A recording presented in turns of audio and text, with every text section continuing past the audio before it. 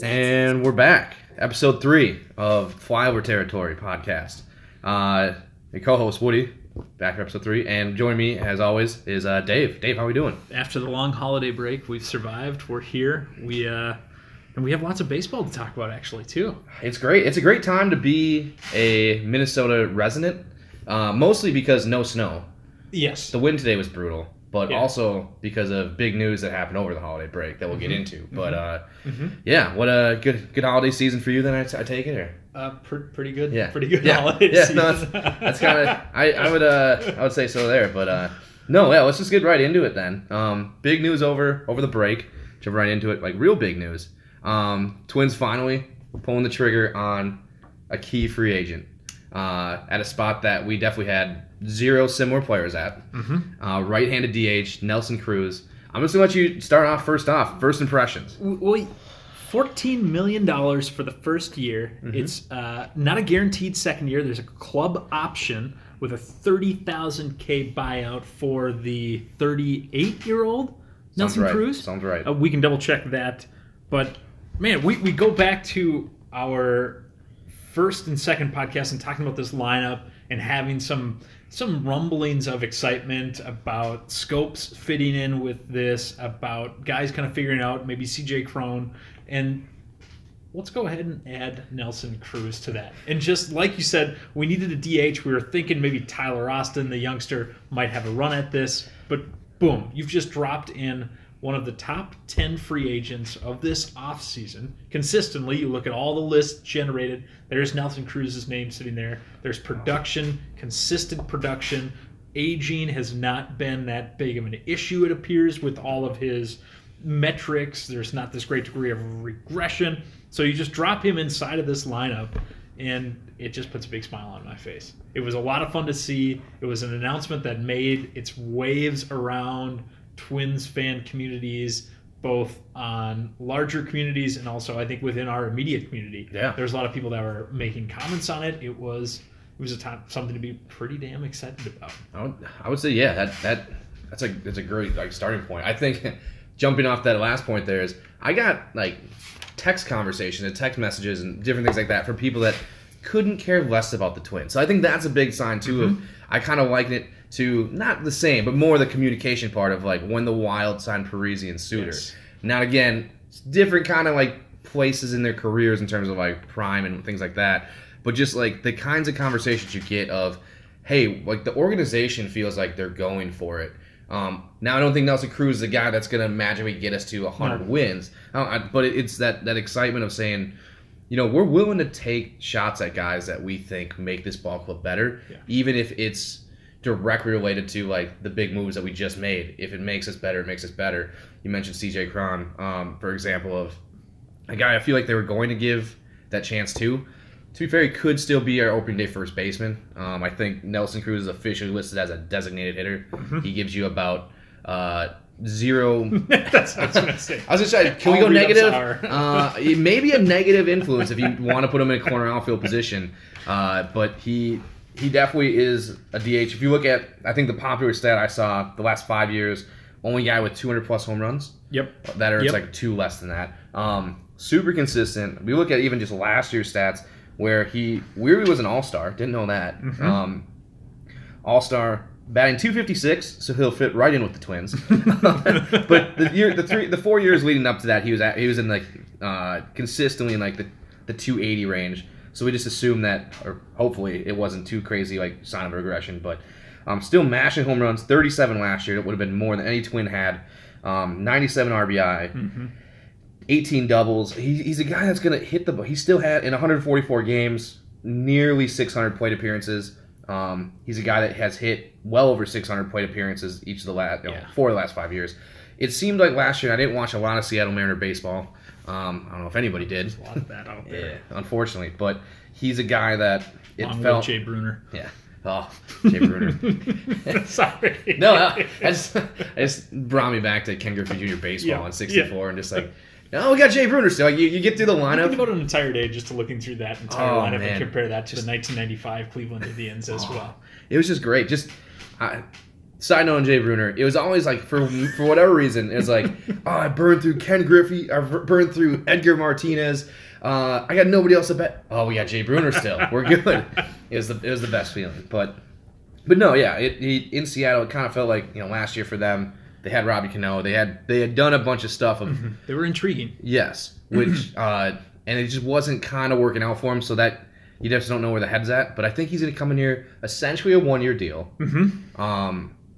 And so, you know what? I still can mash homers. Like, I still can do that, and that's exactly why he's here. I love how you pointed out the slash line isn't as exciting as it has been in the past. But I think that you have to push aside and you focus on that 144 games. There's that great figure where the top 5 guys who've hit 200 home runs are closest to. I mean, it's names like Harper.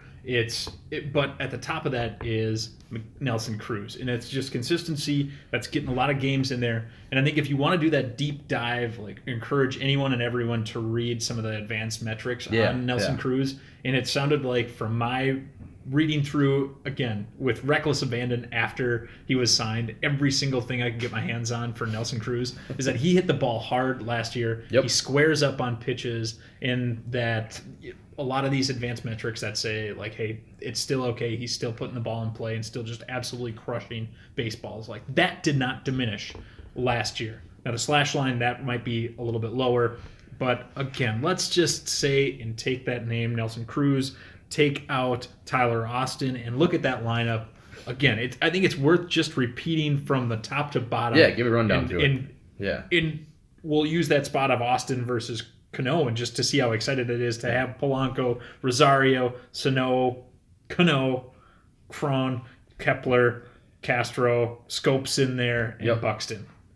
It's just what I want to talk about, or at least kind of dream about, is how many guys can we have that have 25 plus home runs, that have a legitimate shot at hitting 80 RBI with this lineup. And that ball is going to be flying around. That would be a lot of fun to see. It's a potent lineup to bring into a ballpark on the road. It's a great lineup to have at home. Yeah. It's one of those things too, weirdly, that when he was signed too, I feel like, at least for me, it kind of went back to that whole, it gives us legitimacy. I think this team, you look at, it's kind of what we talked about on, I think, the last episode when we were kind of going through just the opening day roster, kind of how we saw it settle through, is we got a lot of, like, nice pieces. Yes. Yep. And, nothing like elite talent or anything. Or, it's borderline great, above average, kind of in that night. Like, ooh, I like it if there's something else there, or if, Scope doesn't have to do everything. If we don't have to expect Sano to have this huge improvement year, or, we don't have to expect Buxton to hit 290. Now you can have someone like, let's just see what the natural progression is for these guys, because we have a guy like Cruz who, realistically, coming into the season, we should expect in the 270s for average. 280s is not unrealistic to expect. North of 30 home runs, right around, and again, RBI is kind of tricky because the guys in front of you and a little bit like that, but right around that 90 range, like I'll take a 280, 34, 90 slash line. in a heart, and that's just like you said, that weight lifted off of the production level for other guys. Now, it just, in that signing alone, just me thinking about the terrifying peaks and valleys of those first 15 days of the season, to like watch what was Buxton, how many strikeouts did he have in the first X number of games last year, and you're just kind of like that scary roller coaster. You're going down and it just doesn't have any signs of stopping. Like, I feel like Cruz is the guy that's going to be able to step up. He's seen it all in terms of his career, that stability, and how much of a ripple effect does that have out? Does that stop skids? Is that, it's exciting to think about him as a bulwark against any lineup-wide catastrophes, and just so nice of a piece to have, and makes our team so much better immediately. And again, like you said, that sign that this front office is saying, here's $12 million, $14 million bucks. Let's use it. Let's make this team better. Exactly. Without seemingly any pause, and it sounds like we weren't the only horse in this race. It sounded like this is an offer in a team that beat out Tampa Bay to land Nelson Cruz. Exactly. Which is, I just like to know that players want to stop here. Sounds like Scope was involved in talking to Cruz, and there's a lot of chatter out there about what kind of personality and figure Cruz can be, both in a lineup, but then in that clubhouse, that type of role, which you and I both know there are guys on this team last year that weren't quite the personalities to maybe bring a team together. We don't know. We sit here at a kitchen table, talk about the guys in a locker room that have a much larger and a couple more zeros on their salary, but Joe Mauer wasn't going to carry a team on his back. Nelson Cruz, is he a guy that can inspire that in the rest of the clubhouse? Is he a guy that can light something under Miguel Sano to help him get back to where he was? Again, it's that positivity level was just taken up to another degree. I can't remember. Did we do a letter score on what we felt about, or like where we were feeling, scale of 1 to 10? Because wherever we were, like, I'd like to add either another letter score or another 2. Like if we were at a 7, 6, maybe in terms of optimism, we're up to a 7.5, maybe 8 It now. definitely firmed the higher number, right? If we're always like, you usually give like a, I'm feeling like a 6, 7. It's definitely now, I'm feeling a 7. Yes. And maybe like I could talk myself into, after a certain amount of Jamesons, like an 8.59. Like you can, and that's the exciting Steven part. Gonzalez is going to be fine. It's going to be great, which we'll get to. But again, this lineup, and from that side, it's like, okay, check. Yes. This offense, we've put together something that I'm speaking for the Minnesota Twins front office in the Minnesota Twins organization. They've put forward a lineup that is conceivably on paper competitive and ready to rock and roll. Yes. Again, we've got maybe a couple things that could be interesting going into spring training, which we talked about when we did that look through in the lineup last time around. But I mean, it's Nelson Cruz. I mean, just spend some time, scroll through his baseball reference for the last 5, 6, 7, 8, 9, 10 years. It's pretty cool. This guy is a baseball player, and he's on the Minnesota Twins, and we are a better team for it. Exactly. And I think the big thing I take away from this is thinking back to first year in Target Field. So I pull up Nelson Cruz's baseball reference one more time here. There's 2 Nelson Cruzes, by the way. Never overlapped in playing time. That's too bad. But were you more excited thinking back to this of like where we're at now, or when we announced that we signed Jim Thome?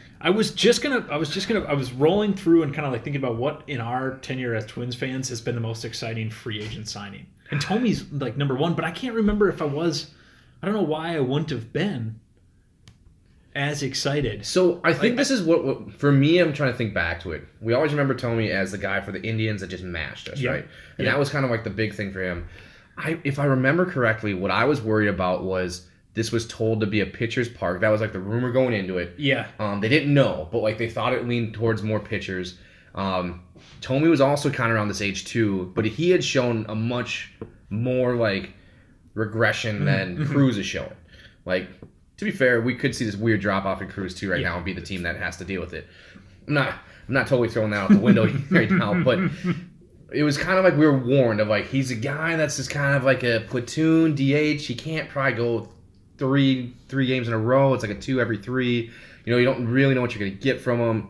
What are you gonna do? You got 3 lefties in the middle of your lineup. It was like kind of this like weird thing of like, but he's not on the other team. Yeah, it was cool. Thome came to us as a 39-year-old into that 2010 season after 23 homers, 77 RBI. He hit 249, 123 strikeouts. So definitely there was like that dip in the production. But then, of course, in Thome's first season, he only played in 108 games, too. Yeah, but like 2/3 of the season. 2/3 of the season, 25 home runs, 59 RBI, and absolutely mashed for us. Now, that was two seasons left in the tank for Thome. So that's where it's kind of, I guess I would lean towards Cruz being a little bit more of a, this has me more excited than Thome does. Okay. Because it just seems like Cruz is expected and is the heir apparent of a mantle of you will produce close to the numbers that you did last year. And even if there is a little regression in that, we're going to be fine with that. We need some of that solidity. We'd love to have that in our lineup. Whereas Thome was kind of a little bit more of a let's see what we get. Yeah. And Tommy definitely helped create some great memories. Oh, man. For Minnesota Twins fans at Target Field. First year too. Yeah, that was nuts. No, that's a good point. I think the thing with Tommy too was he was coming in to be a complimentary piece, and then I would argue he overachieved, right? For like our expectation, he might have played exactly how he thought he was going to play that year, but we were expecting maybe like 15 home runs. Maybe he's probably going to bat like 250-ish. He'll come in for some pinch hit spots, and he's just going to be like that threat off the bench in the ninth inning. Where Nelson Cruz is coming in we expect 150-plus games out of him. He's a guy that's going to carry the team. So it's one of those things, if we're winning and he's batting like 240, great. If we're losing and he's batting like 270, 280, great. It's not like it's one of those things of like, hey, it's going to kind of ride with him, but at the same time, too, we're going to understand that just having a bat like his, and he, at this point in his career versus Tommy in 2010, at Tommy's point in that career for that time period, there's more fear. Like, there's more of a, we've got to think a little bit how we're going to pitch to him. Back then, it was kind of like, hey, it's 39-year-old Jim Thome. Just don't throw him 94 center of the plate. Yeah. And we'll live with it. And with Cruz, it's kind of a, also a big thing, too, from the Dominican.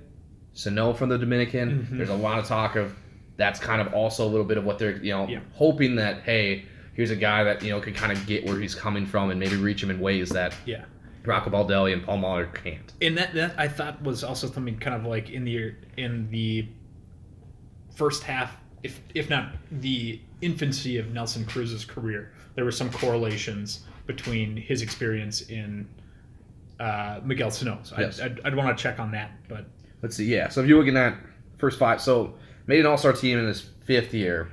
Fourth year really, he had like 8 games with the Brewers in 2005. But a Brewers draftee, right? I believe came up with the Brewers. Might have been signed by. I don't know if he was drafted. That they won't give me it yet here. I got to dig a little deeper. But either way, Rangers is really what he came up with. Yep. I think he was probably part. Was he part of them? No, Garzadar was gone at that point. Okay, never mind. That's not a Matt Garza thing. Okay. Damn you, Matt Garza. So his first 3 years in the league, he was kind of this, didn't play a ton. Probably went back and forth a decent amount. His All-Star year, that was kind of his big year at 28 when he mashed 33 homers, 76 RBI. He was an All-Star that year. That was big because Josh Hamilton was getting really hot right around then too. Yep. He's kind of. There is an argument to be made that when he went to Baltimore for that 1 year, and then since then, that there could be a little Barry Bonds-ish here. It's interesting. He's played in 140 plus games for the last 1, 2, 3, 4, 5, 6 seasons. Yeah, and that's last year at the age of 37. So yes, 38 going into this year. Yep. And with he's found himself in the latter half of his career and has just continued to produce here. He's playing a lot of games, and you look at the beginning half of that career, like early to Texas time, he only played over 130 games once, and that was at his age 31 year. Hit 24 homers that year. He's always kind of like a 260 hitter. I don't know if there's enough games to really say some of those seasons where he technically batted 330 count. But I think the last 5 years really shows who he is. Yeah. And you kind of hope that this isn't the year that he kind of falls off. And I don't think he will. They're projecting him right now, Baseball Reference 2019, that he's going to get 560 plate appearances, which would be pretty on par. They're projecting less, which is kind of strange. 31 homers, 261 average, 87 RBI. That might be a little bit more dependent on the type of players that are surrounding him in this order, the either unfamiliarity or by inconsistencies of that. Mm-hmm. They don't know. Did you just say 31 home runs and 80 plus RBI? Yeah, exactly. Boom. I'll come back to that. I'll take that. That's also perfect. Sorry, Mariners fans. Your Seattle Mariners did finish in third place with 89 wins and 73 losses last year. It's true. Paxton. Forget about that. Who's now with the Yankees. Yeah. They got gutted. They lost everybody. I feel like you could just play that scene. I feel like enough Seattle Mariners fans have played that scene from Moneyball, where it's just Brad Pitt like, we're losing Giambi, we're losing Damon, we're losing Isringhausen, and we're losing Paxton, we're losing Cano, we lost Cruz. Just like it's over. And it's not great for them. But maybe we can go over there and pluck. Who's the shortstop for the Dodgers? His older brother. Oh, I want to say it's Justin Turner. I know it's not Justin Turner. Segura. No, who's the short the? What, you mean third baseman? Might be the third Seager? baseman for yeah. Yeah. Is that Corey Seager, right? This is Kyle Seager in Seattle. Yeah. Corey Seager is out at short. Corey's a shortstop for the Dodgers. Maybe just go plug Kyle Seager then. D. Gordon. Bloody D. Gordon. Oh, D. Gordon. Let's just go raid the Mariners. The Mariners won 89 games last year. Can we also just say, like, Mariners and Athletics, just an affinity for Yes. as another small market, mid-90s, contraction talks flying, money ball I situation. think Seattle wasn't part of those 4 teams though. Maybe, who were the 4 teams? It was Tampa, Oakland, Minnesota. Who's the 4th? What's that? Montreal. Yeah. It had to have been. I know Seattle wasn't. Okay. Also the Marlins, but like the Marlins are weirdly in that weird time of like we just won in '97, Just and get rid of us. we have Josh Beckett in the organization. Yeah, like So that's just as an aside to say, any team that plays the California, Los Angeles, whatever the hell their name is, Angels, and beats them on a consistent basis, I appreciate you. And I think we can safely say on this podcast, fuck the rally monkey to the nth degree. that bane of my existence. That was a tough one. I was at the only game the Joe Mays game, Mm-hmm. which to be fair, as a 12-year-old baseball fan at the time, was boring as shit. But Much like Minnesota Twins yeah. baseball at that time. you know, third baseline, Metrodome, upper deck, having to like your seats are faced just straight at second base, and your neck is just cranked looking down the line. And Joe Mays, to I think it was a 1-0 game, to shut him down. And then yeah, I just remember like watching Troy Percival and Frankie Rodriguez in that and being like, yeah, they're just better. Those two Yep. guys alone are just better than us. We Yep. don't have a chance. Yep. But that was a good time. That's a good time. That's the time that, again, it's a very special time. We're hopefully standing on the cusp of something different. Yes. And again, just the last roster standpoint from the offensive side, Nelson Cruz helps you. This lineup, we didn't lose anything from what we talked about in previous podcasts Exactly. about the positives in the potential within this. So if we're talking about this organization going forward beyond 2018, I mean, you have a Cruz available to continue to just be like, okay, let's extrapolate that out. Now again, we're getting ahead of ourselves by about how many months? Yeah. 24 months right now. But the idea that we could just roll it over again too and see what we get with this year. It's there's potential, there's positivity around this signing. And I quick did that scan through top free agent signings of all time. And I mean, there was just a list from like 2011 that had Tomey as like the number 5. Ahead of him are the likes of Chili Davis, Jack Morris, Brian Harper was a big signing for them. All of these guys that helped teams win pennants in 1991 and probably 87. We haven't had anybody in our history as Twins fans outside of the great Shannon Stewart that have helped us up or gotten us as Was Shannon excited. Stewart a free agent signing? He was a mid-season acquisition, Yes. if I remember correctly. Wasn't who did we trade for Shannon Stewart?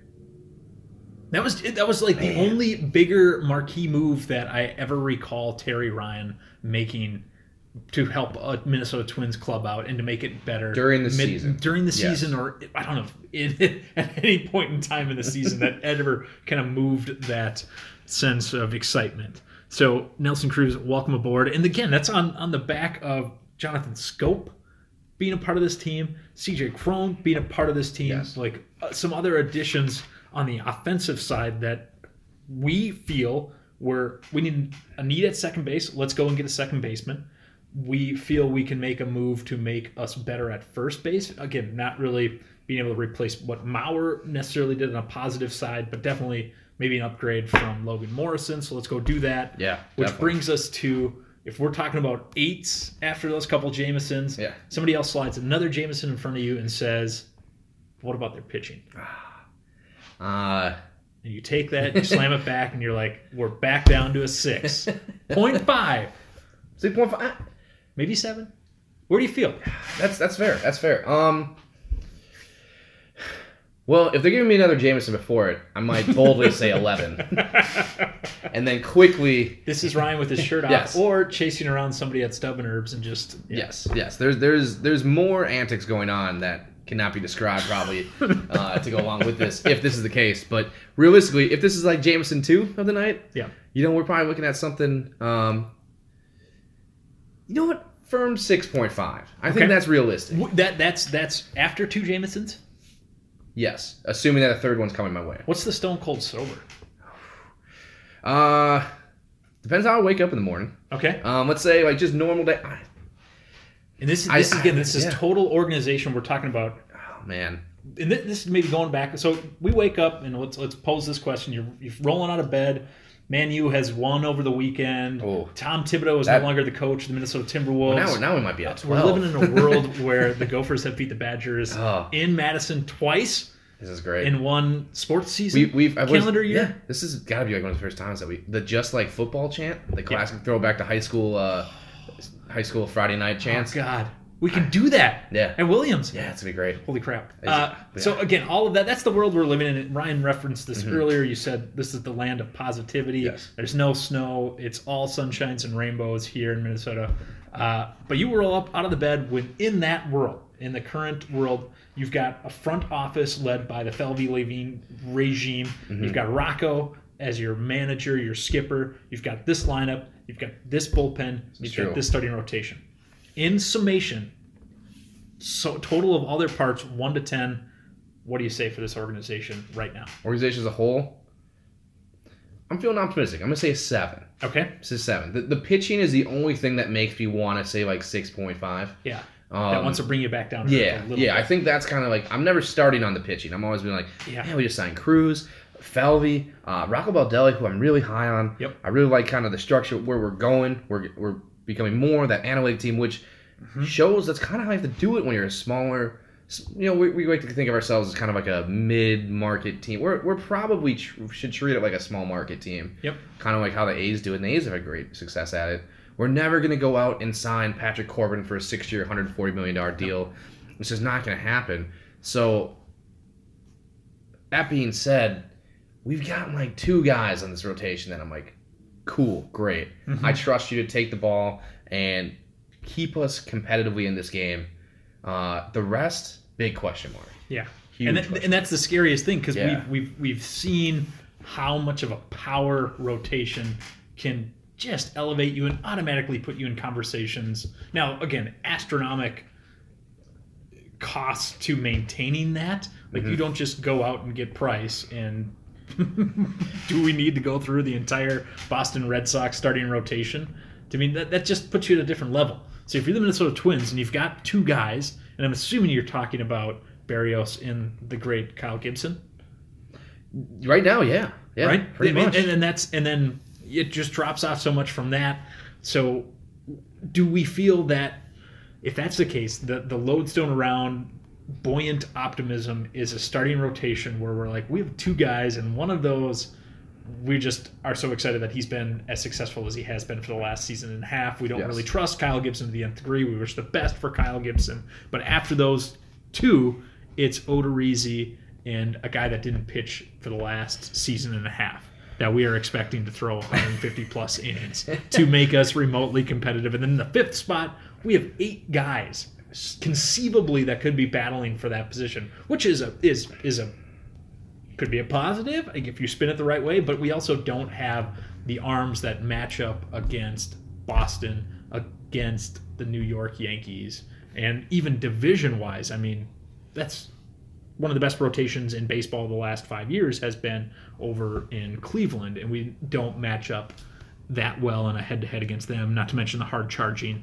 White Sox with all of their young talent. True. And the White Sox feel like they're getting ready to they're sensing there's opportunities. Cleveland's kind of putzing around a little bit. We got probably more resources money than Cleveland. Let's try to make a run at this. I think of you don't go sign Calvin Herrera for 2 years, $18 million. Nope. A 1-year deal makes more sense for them because then you can off them in July. But they seem like they're kind of starting to put some stuff together. But yeah, no, I agree. I think when I look at this initially, just off the gates, Berrios for sure. I just like having a guy that has that much kind of movement and that kind of I don't know, stuff is what I'll say, I guess, for him. Not necessarily a 97, 98 mile an hour hurler, but 94 can mix it up. Granted, Johan did some things that were ungodly for a Minnesota Twins baseball player. So I'm not necessarily saying he's Johan Santana, but it kind of feels like a little bit of probably like that was it 06 he won his first Cy Young, where 2 years before that he was a relief pitcher. Yep. And it's like, hey, this guy has like this some stuff here. Like Johan, same kind of deal, throws 93, 94. His was, both have pretty nasty sliders, and that's kind of what that feeling is back of. Now, Johan carried that to a Cy Young award. Berrios, who knows what he carries that to, but that kind of same feeling of like if he puts it together here, he could make a run at it. Yeah. I do feel great about that. Gibson, he is got to be at the top of the list for the past five seasons of like top guy I've just absolutely hated on this team. He was just like on the number one, if not number one, number two from 2013 through 2018 of just on the shit list at all times. Yep. Of just he'd go on these like weird like 3-4 week stretches where it's like this dude's an all-star, and then 3-4 weeks like in a row right after that of like this dude should be in single A. Yep. Maybe. Yep. As like Very your sixth pitcher. Very frustrating. Kind of going, and I think he's 31-ish now, 31, 32. He's kind of figured out what he is. I don't think he's this kind of like dirty of like a player, but if you want to call it their ace, but from the Cleveland Indians from the great film Major League, that crafty like veteran who has like the Vaseline on the shoulder. Yep. Don't have an arm like you. Yeah. Gibson. Put anything I got on the ball. Yeah. Gibson in 6 years could be that guy. Like this could be like the reason why that guy's still on the roster was 6 years ago he was pretty solid, and now he just has to figure some things out. And who is the? I feel his name's escaping me. He's like 6'11", and he's hung around, and he was on the Kansas City Royals World Series team. Gil Mesh? Speaking of greatest free agent signings I think of all time. Yeah, I think you're thinking of Chris Young. Yes. Really elongated, like throw motion, but threw like 84. He was super strange. Yeah. And this is Gibson again. Ryan's just taking unnecessary swipes at Gibson, who threw 196 innings last year. He got off the shit list because of last year. Innings, he's off the shit list. That's 32 games that he started, and we're just taking a quick peek at his strikeouts. 179 strikeouts last year for Gibson. Yeah. So, if you could do that again, that would be fantastic. Berrios, again, there's you're saying there's ceiling space for him to continue to grow, but that's optimistic for both of them. It feels like we're just not. It would be great if there would be another Nelson Cruz starting pitcher that we could go out and throw a 2-year with a second-year option, $12 to $14 million contract at. But sneak peek, which there might be. We'll get to that later. Tease there, but like there might be. But yes, exactly. It feels like it'd be great if, not that we've ever been in a Roger Clemens race to sign him, but that kind of guy, like 40-ish. But like has one season left. That's where they say like Jack Morris is one of the greatest Minnesota. Correct. Like a signing of Jack Morris automatically is like, oh, there's I can't remember if it's a promotional Twins in-house made by the organization. Like the Twins went out and signed a horse, Jack Morris, and they did. And the guy threw how many innings, how many wins, was an all-star, and of course throws one of the greatest games ever in Major League Baseball history. True. In a Minnesota Twins uniform. But is there a guy like that? Because again, let's just to hammer this point home: Berrios, Gibson, Odorizzi, Pineda, Gonzalez, Stewart, Romero, Mejia. Man, intriguing. But again, it's not gonna. If you're looking at the dog days of summer and it's mid-July and you're kind of flirting with a competitive club, are these the guys that you're really excited to go hand the ball to start games out? And this is not at this point in time with these 16 seemingly like middle of the road guys. Are we going to be the team that just goes all in on the chuck out Trevor Maeda pitch to the first 3 guys and then Cole Stewart the next 2 innings? That's what I was going to bring up. This is an organization. The Rays were the first to do that. Yeah. Are we going to follow suit? Yeah. Do we just be like that? The traditional 5-man, 4-man power arms, fifth kind of whatever is not what's going to get us there. So we need to think about this in a different way. And we're gonna throw 2 to 3 guys that we feel really confident of. You know what? Honestly, they're gonna take the hit. Hopefully, we get 7. We'll live with 6 type stuff in the 2 guys, Gibson, Berrios, and then realistically, Odorizzi is gonna be that 3rd guy. But then you got a bunch of guys who, I think in April, May, you got to figure out the roster. But by June, July, if we're still feeling like let's make a run at this, we start experimenting with Pineda innings 2 through 7. You start throwing it like exactly like a Cole Stewart. You get through a couple of relievers right away, or maybe like we don't have to worry about the with the NL stuff of like having to have the pitcher bat. So he could even go in there, and the DH thing's tricky, but just treat it where it's like we got a lot more guys that could pitch 3, 4, 5, 6 innings if need be. Yeah. Let's just see what we do. We have options. I think that's the thing to look at with this team is like, while we might not have the upper echelon elite 98 mile an hour fastball talent, we do have options that are intriguing. Of they're not quite good enough where you have to do this with them, but they're also good enough where we could maybe get away with doing some of these other things with them, and it's not just a gimmick. Yeah, and that's something that brings like, could we be that could we be the 07 Dolphins? Could we be the 2001 Oakland A's? Could we be the 2018 Tampa Bay Rays? Where it's like, wow, what are they doing? Like, this is crazy. This is like, this is absolutely either innovative if it works or moronic if it doesn't. But like, still, that's a fine line between the two of those. Yep, and that those younger core of Gonsalves, Lewis Thorpe's always kind of in that conversation. Yep. Fernando Romero, and Romero has great stuff.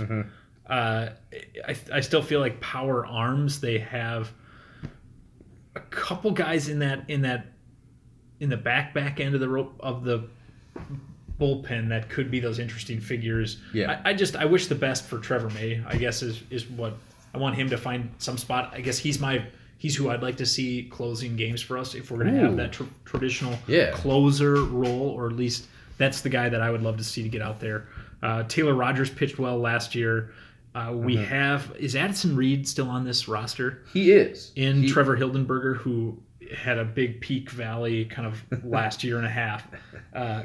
Guys that Molitor rode Hildenberger like crazy. And I have a soft spot for Hildenberger too. Addison Reed I had big hopes for, but so there's names in these, and I think every organization can look around and be like, well, here's who we have in our bullpen. Yes. This could work conceivably, but what's that next step? What are the other options? Yes. Hopefully we're thinking about those, and I think obviously this front office is, if two guys again at a kitchen table can take a look at a roster and see like, here's some weaknesses. Hope they do something about this. Yeah. Hopefully they're doing that at a bigger level. Exactly. I think the big question too that comes down to, one, obviously, who's starting the fifth game of the season.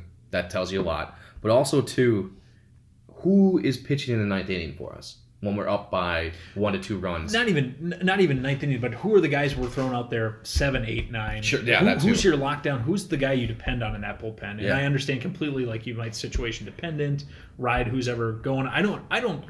I am more in line with I don't care so much about that save, that closer at the tail end. Just I care about those big moments. Do we have a guy that can step up in a big moment and be like, this is the guy to get us out of this? Runners on first and second, we're up by 1, close game late in the season. Do we have an arm that's like, Trevor, here's the ball, get us out of this? Yeah, I think that's what we learned over the last couple years now in the playoffs. Not saying that like we're a guaranteed shoo-in, but I think that's something that should be like part of the thought process of, we have the pieces to be competitive, and then all you ask for going into September is that we're at like a far enough distance away from it, or in a lead situation where like we just got to consistently play our brand of baseball and we're going to be there. We don't have to like overachieve, or all of a sudden now everyone needs to bump up the batting average 30 points in the last month. Not like unreal stuff. Like, if we just keep doing the same thing, we're going to be right in there until that last week of the season. And then when it comes down to the last series of the year, anything can happen, but you just want to be in it at that point. Yep. That's all we can hope for. And what you're saying with that is, you look at like Andrew Miller, where it's like, the Indians are the first one, I think, to kind of identify this, and then the Yankees kind of jumped on, and the Red Sox jumped on last year, of the spot that you need your like big 3 outs might be in the 6th inning. And so it's not necessarily about, do I got this guy that if we get there in the 9th, because you might not get there in the 9th, and that's what they're kind of noticing. Like, it's great to have Chapman, but what's also great is when Chapman could come in with 1 out in the 8th and needs to get 5 outs. Or, hey, it's the 5th inning and their 2, 3, 4 hitters are up and they got a runner on second with nobody out. Andrew Miller walks in and you like just feel like, great, we're getting out of this. We can figure it out. And that's where it's like, we got guys that feel like before Andrew Miller was nobody before the Indians, right? He was a starter that kind of was like, he might be a bust. And you kind of look at some of these other guys where it's like, Trevor May kind of fits that build a little bit, can get it up there in 96, 97, hopefully. And you hope some of these guys, Addison Reed, maybe Taylor Rogers, big spot guy, exactly. Some guys, these are all guys you mentioned before. That's what I look more of. can we depend on them when there's a spot that we need to call on them for? Yeah. And that's whatever inning that is. Yep. And that will be up until that point. Is it behoove this information if there's, and this is maybe getting again to that idea of, okay, so we still don't know that. It's tough to know. You can figure out some of those things in spring training, but are there some moves out there right now that this organization can be like, you know what, Ottavani or Cody Allen, you're better than XYZ in this bullpen. Let's go out. Let's spend some money. Cody Allen, welcome to the club. Oh, that'd be and great. we depend on you to do this, whatever, 6th, 7th, 8th, wherever you fit in that. Like, yes. Here's a pile of cash. Do that better than Addison Reed did last year. Yeah. If Addison, I think this is a big tell too. If Addison Reed can just become one of the guys and not be the guy, that means, I think that's a really good sign of like, we might be onto something here. Yeah. Yet if Addison Reed is the guy, we might be looking at like 62 wins this year. It's that, I think it's that drastic of like, there's little things you can tell of like, oh yeah, it's just that easy. Yeah. And it always seems like, it's crazy. I can't ever decide if the bullpen is just something that falls into place because you're like, here's our stockpile of guys that throw baseballs professionally. Yeah. Any one of these guys can come out and do it for an inning. Or is it you need to find the right guys in that position because those late game situations are hugely important and you should have some of your best arms in the back end of the rotation. It's one of those, it's been such an interesting, I think, kind of change in the game. What do we go through mid-90s, early 2000s where your closer was the be-all end-all? Yeah. You figure out what kind of walk-up music you're going to have blasting through Yankee Stadium as one of the greatest pitchers in the game. Yeah. Comes running in from the outfield, from the bullpen. In a World Series where he's going up against the second best close at that position of all time, Hoffman versus Rivera. And then now we're at this position where it's kind of like, we need Rivera to come out and shut him down in the 6th. Yep. Because they got bases loaded and we're clinging to a 1-run lead and we're in Boston. God, think of that. Like, dude, what if like Mariano Rivera was 15 years younger, right? What if he'd be he's used in the same way? Yeah. Would you come? Because he was like one of the first guys to be like, 8th inning, let's do it. Yep. Joe Torre's like, we're not effing around here. Yeah. He's the best pitcher in baseball, probably for what he does. That's just definitely like the Twins don't have anybody of that caliber right now. And I mean, you had last year, we had some fun with Rodney. I appreciated Rodney. I wish wherever he is, the best right now. That was our big free agent signing last year. Was that Rodney? Yeah. Fernando Rodney and Logan Morrison are the two big ones. So it's just, that'll be, let's see what happens there. Let's keep our radar up. Hopefully make some additions. And that's going to be the number one story for me going into this spring training is what in the world are we going to do with this bullpen? What's, as always, just hope for health with every single Major League sports team. In general, those that choose to invest this much time in this, it's the first to be just kneecapped. Yeah. But let's figure out this bullpen because I think the starting rotation, we're not going to be spending that kind of money on Patrick Corbin. No, and that's kind of where it's going. Where it's like I think of a name like a Dallas Keuchel, who realistically probably has about 2.5 years left of like could be considered top end of your rotation guy. He might have like a 5 or 6 more year career. I'm not necessarily saying that, but he's got a junk ball pitcher, throws 89, really good at it. I'm not saying like junk ball in a bad way, but kind of he's got to kind of fool you with some movement stuff. But like Dallas Keuchel is probably just going around asking for like 5 years, probably in the $100 to $120 million range. We haven't signed a free agent over like $60 million. I think was the highest. I think it was Irvin Santana was the highest of all time, and before that it was I was about to say Carl Pavano, but it wasn't Carl Pavano. So sorry. Blanking the guy from the Marlins again, but blanking on his name. But it's one of those things again where it's like we're not a team that's ever been going out there and we're going to throw. We will give it to our own guys. Yeah. But we're not going to go bring a guy in. And weirdly, it's been right, but it's also kind of those self-fulfilling prophecies of like, well, you're also like highest paid of all time to a 34-year-old starting pitcher who had his best year when he got busted for PEDs. Yeah. So I look at that a little bit. I look at the relief pitchers too. There's really only. I should go off. I'm using the top 50 off ESPN, in which case I instantly just think of this as like recruiting. Yeah. Like, hey, we got the 19th overall pick. We're doing pretty good for this year's class. It'd be great if we could add like the 49th guy and like maybe like the 31st. I'm not asking for a top 10. I'm not asking for a 5-star. Just give me like a nice 4-star compliment. That's how I'm like all of a sudden instantly go into it. But you look at these guys and it's like no relief pitchers ranked higher than 28. And that was Jesse Chavez, who just went from the Cubs to the Rangers, 2 years, $8 million. which is a really good deal. I don't know why that happened. But the guys that are available, Ottavino from the Rockies, 33 years old, though. You look at Kimbrel, who's 30. And then you look at Ryan Madson, 38. Ryan Madson's interesting. Ryan Madson coming from the Cubs, or what was he last year? He was with the Dodgers last year. Okay. Before that, I want to say he was with the Nationals. And then Cody Allen, sitting at 40, who's 30 years old as well. So nobody younger than 30. And then you look at some of these salaries that are going for him, for the guys that did sign. You got Zach Britton, who went to the Yankees, 3 years, $39 million to be the setup guy for Chapman. You look David Robertson, who went from the Yankees to the Phillies, 2 years, $23 million, so 11.5 there. Guy we were talking about before starting record, Jerry's Familia, went back to the Mets. 3 years, $30 million. Yeah, big reunion. We're happy for him. He's happy for it. And then a guy like Andrew Miller, 2 years, $25 million to the Cardinals, who also got Paul Goldschmidt in a steal of a trade. So you're going to be dishing out for, if you were part of this first wave, right around that $10 to $13 million a season, plus multiple years. Yep. For relief pitchers that can go year to year.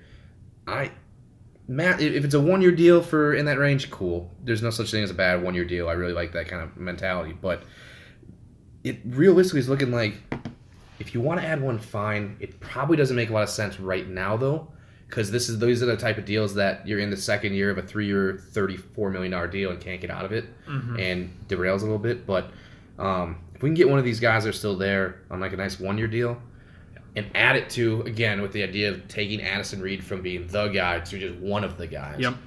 I'm all for it. But if we pass on everybody too, I'm not necessarily going to be the most upset. And again, on that scale of 1 to 10, 5 is, if we got to just think of ourselves at 5, anywhere north of that is straying into the realm of positivity and possibility.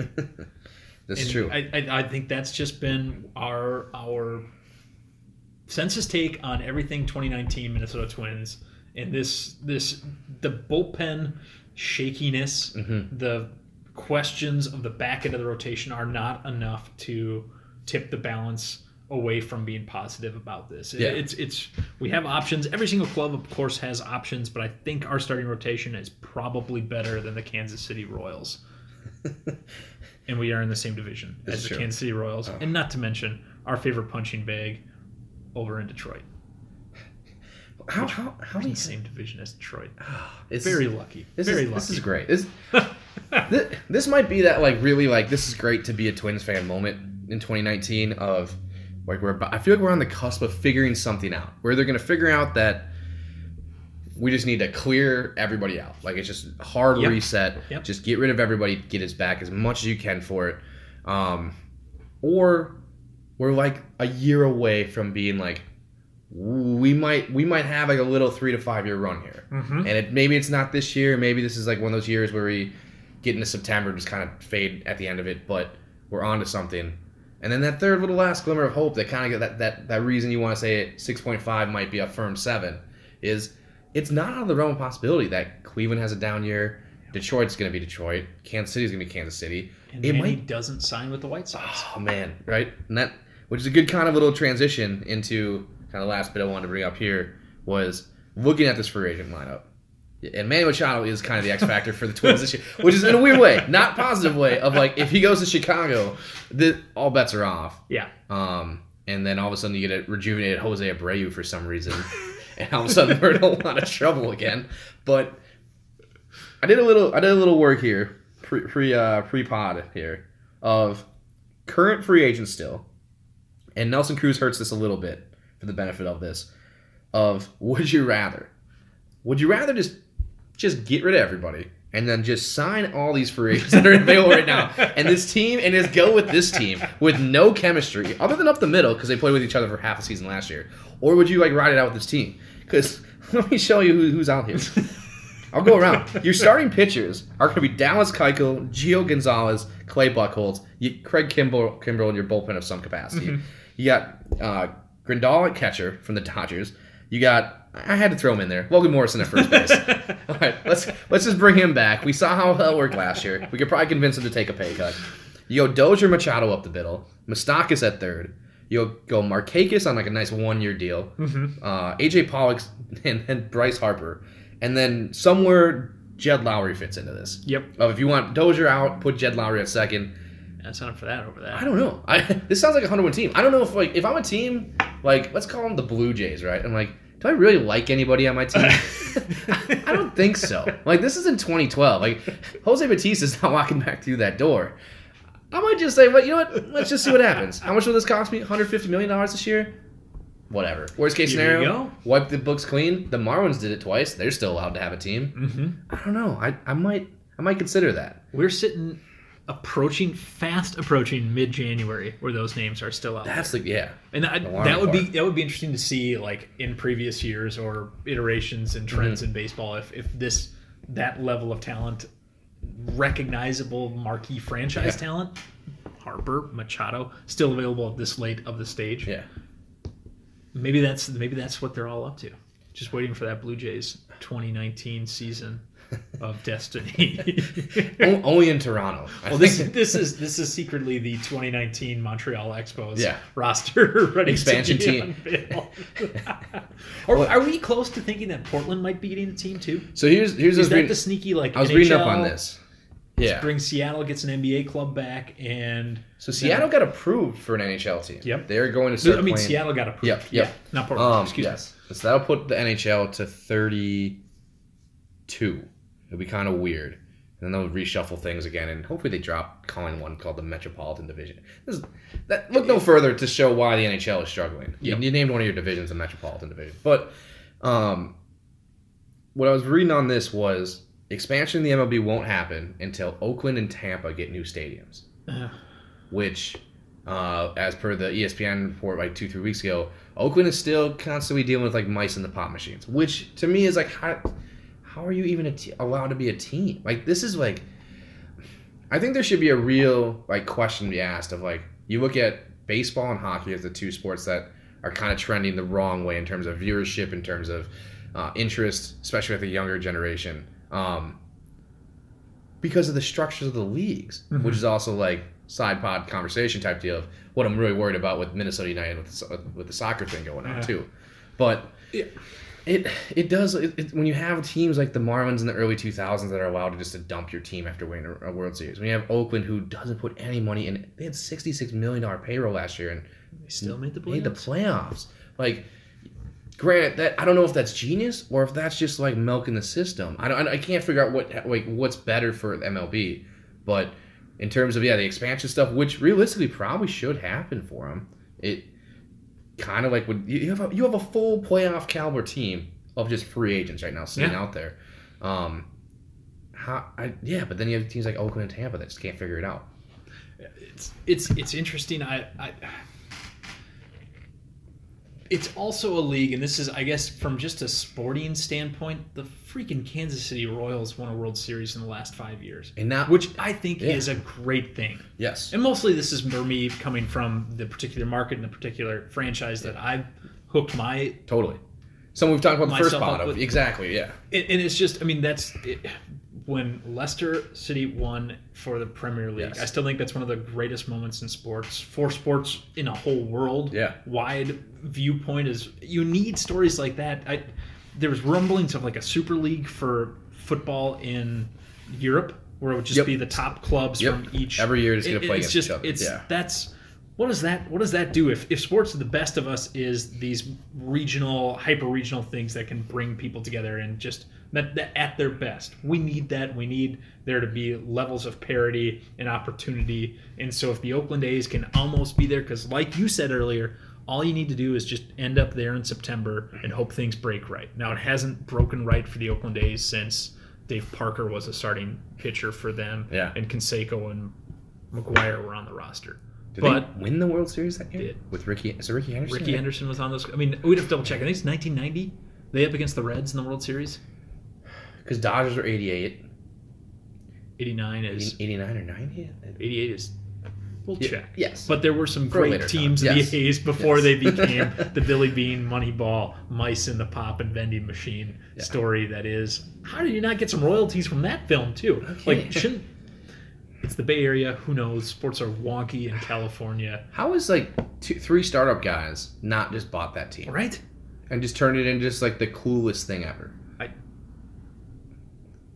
unless they know something we don't know. That maybe that's true. And again, it's just maybe secretly too. Would love to see another Canadian franchise. Let's go bring the Montreal Expos back. I would for a day, one day, 24 hours, full honest consideration of jumping the bandwagon to be an Expos fan. I would come to the conclusion I wouldn't do it, but I feel like you're fully within your rights. Yeah. I would hold zero judgment for that. If you could present a well-articulated argument as to why you should cheer for the Manny Machado, Bryce Harper, Brian Dozier, Logan Morrison 2019. Exactly. I would buy a Logan Morrison jersey. Full stitched, game edition, Montreal Expo.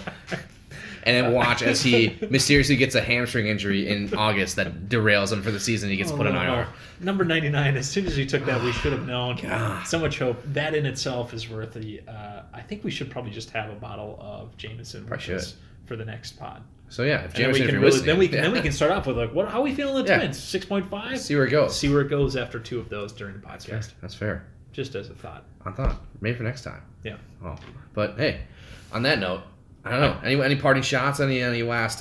Yes. Oh, here we go. Reported by Fox News. I like this. This is Channel 9 Fox News here in the local Twin Cities. It's the new living wall is coming to Target Field. We're going back to the green. It's going to be a living, quote unquote, here from I think Dave St. Peter's, a living wall of 5,700 sea green juniper plants. Ooh. Dead center field to get rid of that black bulky. Yeah. No trees, though. No trees. But these are those junipers. They're like low-lying shrubs. Yeah. So I'm excited to see what that looks like. I'm a fan. We should, maybe we'll just have a juniper. Maybe that's what the Doug Thomas box can hold. A little juniper. Nice little juniper plant. I have no idea if juniper plants grow in boxes. A little bigger. We can have a sprig of that. Yeah. An honorary. We can open that up for kind of the aroma around here as the Jameson shots go back and forth. Oh, Jameson, juniper. I don't know if there's anything left. Maybe one more J thing, but... that's all I have. That's good. Hey, that's a great update. I like it. As the book closes on that. Well, we'll be back possibly next week. We'll see. We'll see. This is big because we had the Nelson Cruz leading into this and able to dive into pitching. But as the offseason turns here, as we get closer, we're 7.5, 7.6. 6 weeks away from pitchers and catchers reporting. It's halfway through January already. Yeah. The lack of snow is really confusing us over here. But on that note, saddled with us. Yeah. Till next time. Long live the Gophers.